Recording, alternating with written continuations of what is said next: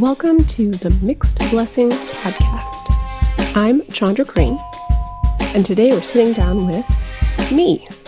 Welcome to this introductory episode, a little teaser of what's to come, a chance to get a little glimpse of the types of conversations we'll be having this season.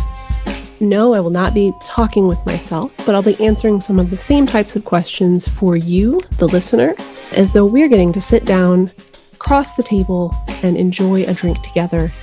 And these are the same types of questions I will be asking our guests all throughout this season. So welcome. Pull up a chair, grab some tea, maybe some coffee, maybe even some water, get comfortable, and let's talk here at the multi-ethnic table.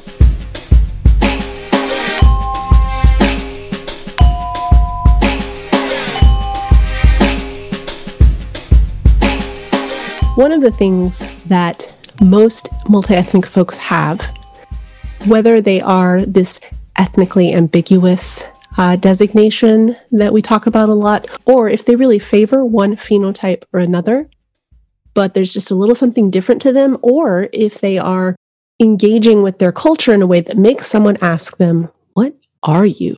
It's a really not cool question, folks. If you are mixed, multi-ethnic, you know that. If you are monoethnic, welcome to the table. Please feel free, pull up a chair and sit and listen.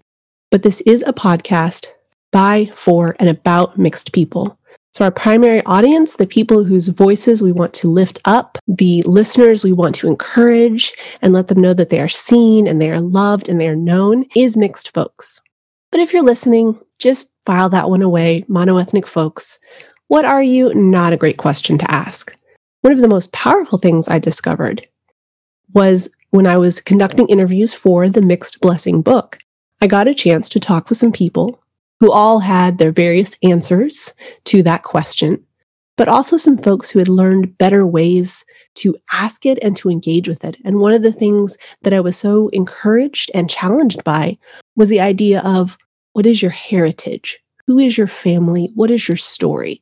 That's a question that, one, isn't dehumanizing, and two, it's a question we can all ask each other and get to know each other better and have better community, whether we're multi-ethnic or monoethnic, whether we're majority culture or minority culture. So in answer to that question, my heritage, my story, is that I like to refer to myself, at least in this season of life, as ethnically Thai and white American, and culturally white and Black. The first one is, well, it's not simple because nothing for mixed folks is. But my birth father was a Thai national. He came over for college. He met my mom. Unfortunately, things didn't work out for them. So it was just my mom and me, shout out to single parents, for the first 5 years. But when I was 5, she married the man that became my father. He was my stepfather, but he adopted me when he married her, and so he became my dad. He taught me how to ride a bike. He walked me down the aisle. He was my dad, and still is, but unfortunately he passed away, almost 10 years ago now. But he was an African American, or as he preferred, Black man. And so I was raised with this interesting mix of a white mom and a Black dad as a little Asian kid. When I was younger, I looked fully, whatever that means, Asian. My mom's genetics had not made themselves known yet, so I didn't have the freckles. I had this straight, dark hair, and the even paler face. And my eyes hadn't rounded out yet, so very much the phenotype, the prototype of what we consider of what a person out of the Asian diaspora looks like. So that was my lived experience. I also was born and raised in a small farming town in New Mexico. So a lot of intersections of identity and ethnicity and culture. But growing up, I very much had this blend. My mom had some habits that she'd picked up during her time living in Thailand. And so I grew up always aware that my family was very different, but also that I was very different from my family. As I said, I also consider myself culturally white and Black. This is a tricky thing because I have a lot of pale skin privilege. I don't have genetically that tie to the African diaspora that so many folks have. But, and I want to say this carefully because I don't want to do some of my best friends, some of my family are Black, because that is incredibly unhelpful. But I have a Black family. I was raised by a Black man. I feel issues that impact the Black community very strongly.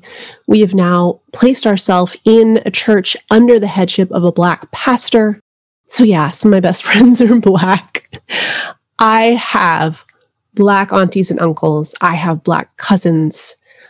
I have family that I am really in the last 10 years or so, and certainly in the last 5 years, I have these people that I love so dearly, and I'm becoming more and more aware of what it's like for them in a way that I'll never fully understand because I don't have brown or Black skin. But I'm becoming more aware as much as I can be of what they face being Black in America. And certainly since Mike Brown was shot and killed, definitely since the next wave of killings, thinking of men like Trayvon Martin and women like Breonna Taylor, I feel very strongly about identifying with my Black family and the Black culture I was raised with. I was raised with Thai chilies and Thai fish sauce in the potted chicken my dad, who was from the South, would make.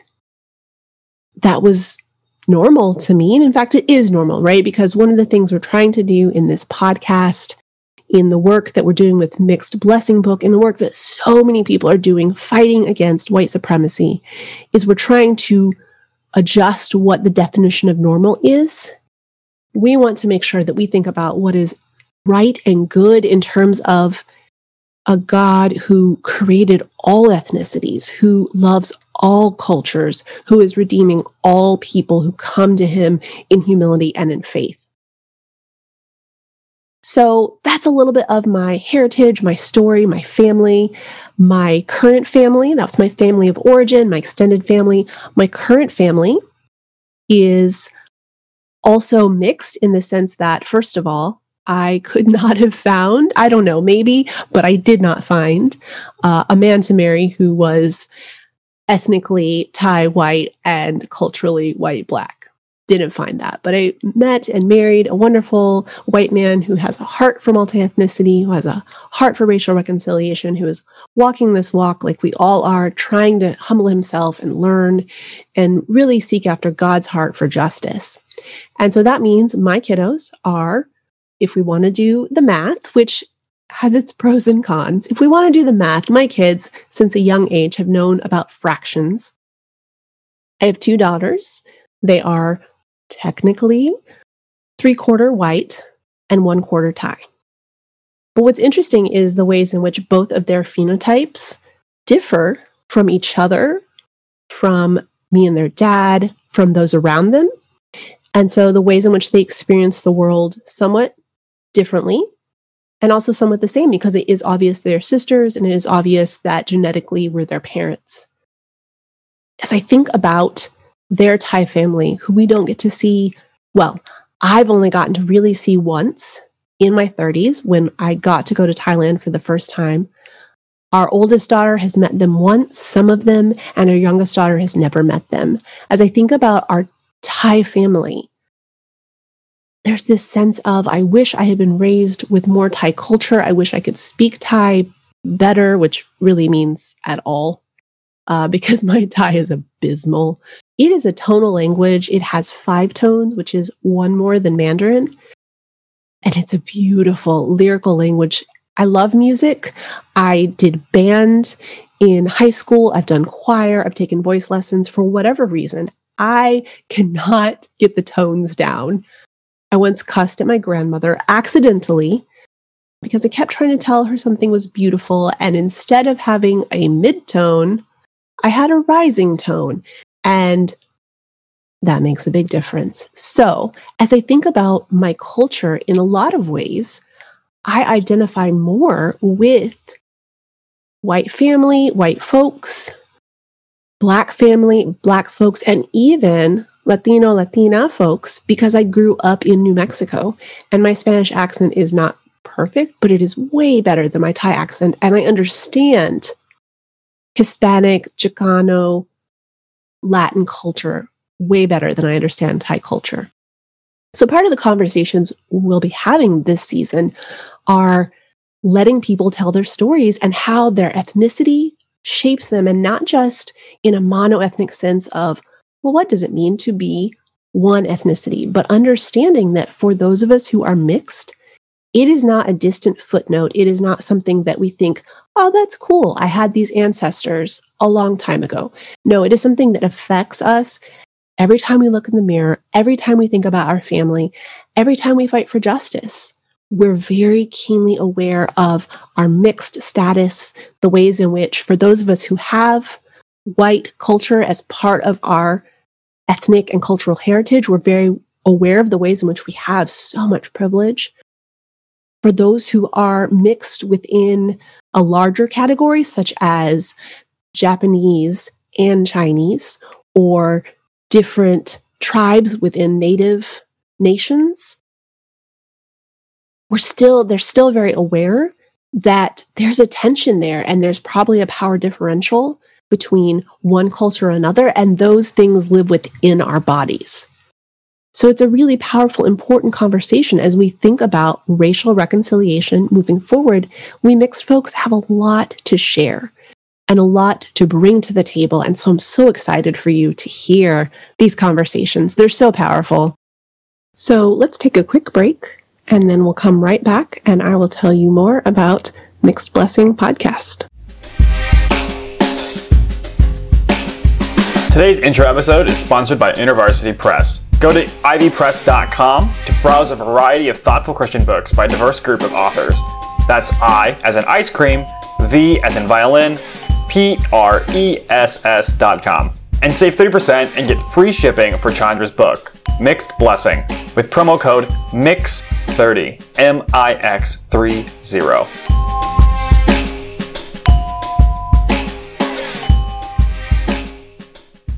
The next part of what we look at in most episodes is this question of grief and joy, and how grief and joy are related, how in some ways they are opposite sides of the coin, how in some ways we cannot rush through lament to get to happy joy, because that's not what God does. God sits with us in the ashes. We do know the end of the story. We do know Revelation 21, where all of God's people will gather at his throne and sing his praises, which, by the way, is a diverse group of people from every tribe, tongue, and nation. But it's not just multi-ethnic in the broad community.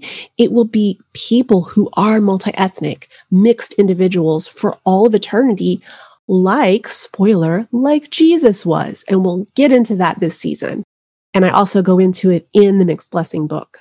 It's a powerful story, Jesus' life and his mixed heritage and who he was as the God-man, as a human being who was also fully divine.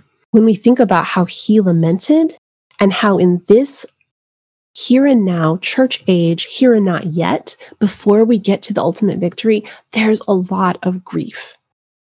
And we all know that. We all feel it in our bones. We hear the earth groaning. We know that things aren't right, that things are broken. And again, mixed folks, we have a lot to say and teach and share about how to lament well, with joy on the horizon, with joy in our hearts, clinging and grasping the hem of his robe that he wraps around us, and how to hold tightly to what is to come, even as we sit and lament what is here and now. And so there's a lot of grief to being mixed, but there's also a lot of joy, and we will talk about that. And it's amazing. It's beautiful, humbling, vulnerable stories that our guests are giving us this season.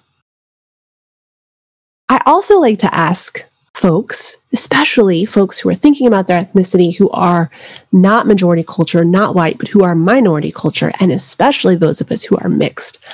I love to ask about something entirely different. Because as much as we are experts on matters of ethnicity because of our lived experience, as much as minorities are often very able to teach and share and explain things that majority culture folks just don't understand, it's also exhausting.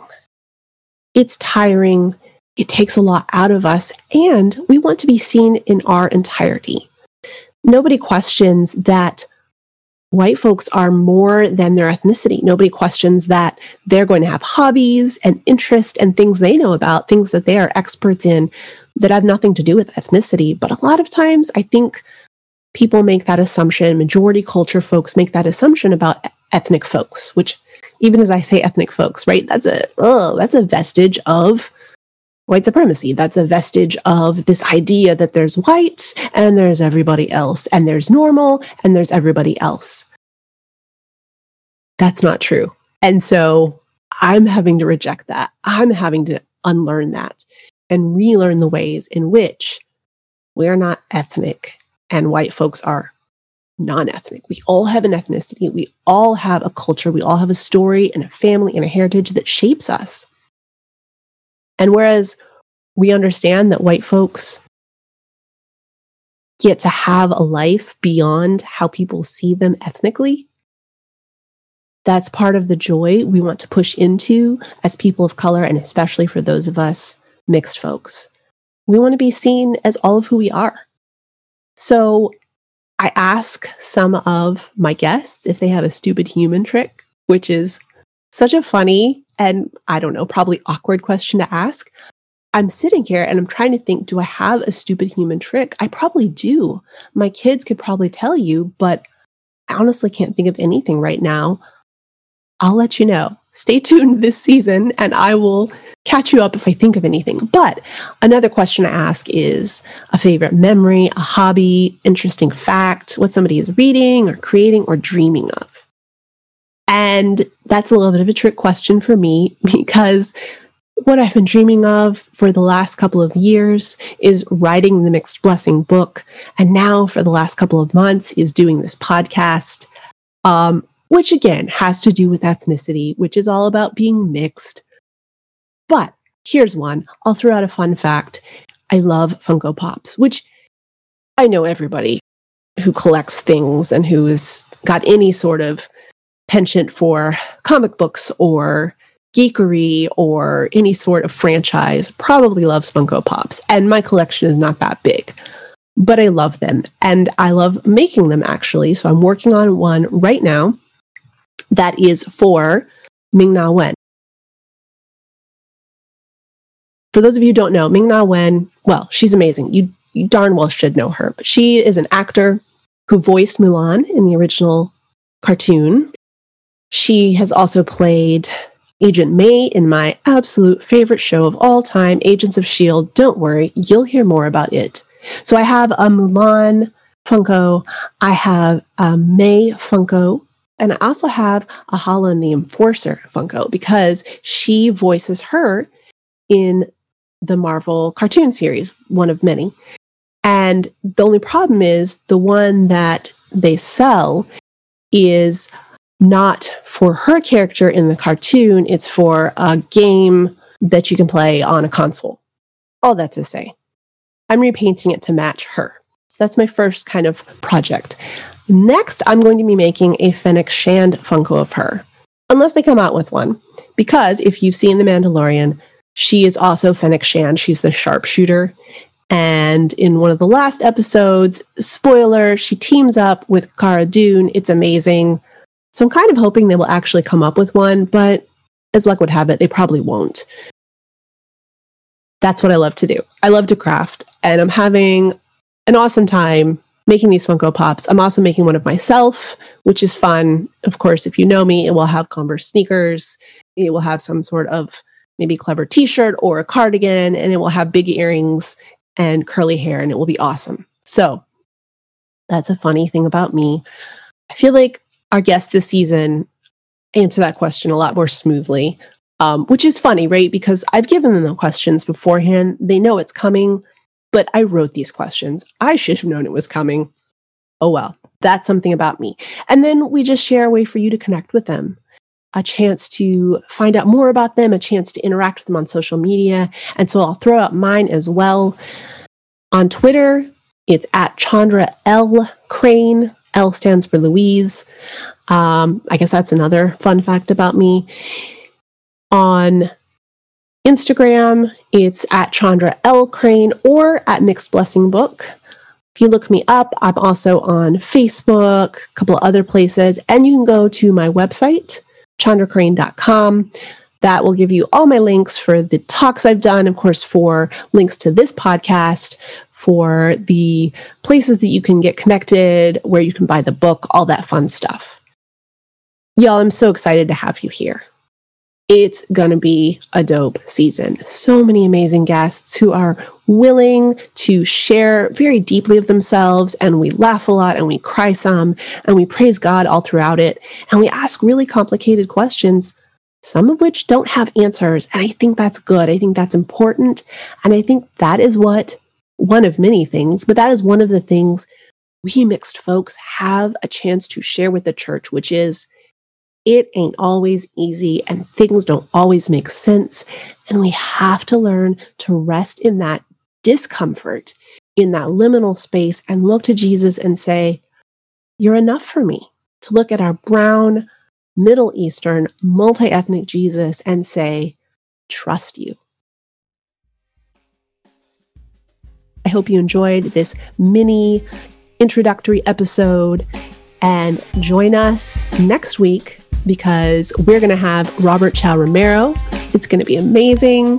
I already recorded it. It's a great conversation, and I am so excited to see you next week once again, sitting around and breaking bread together at the multi-ethnic table.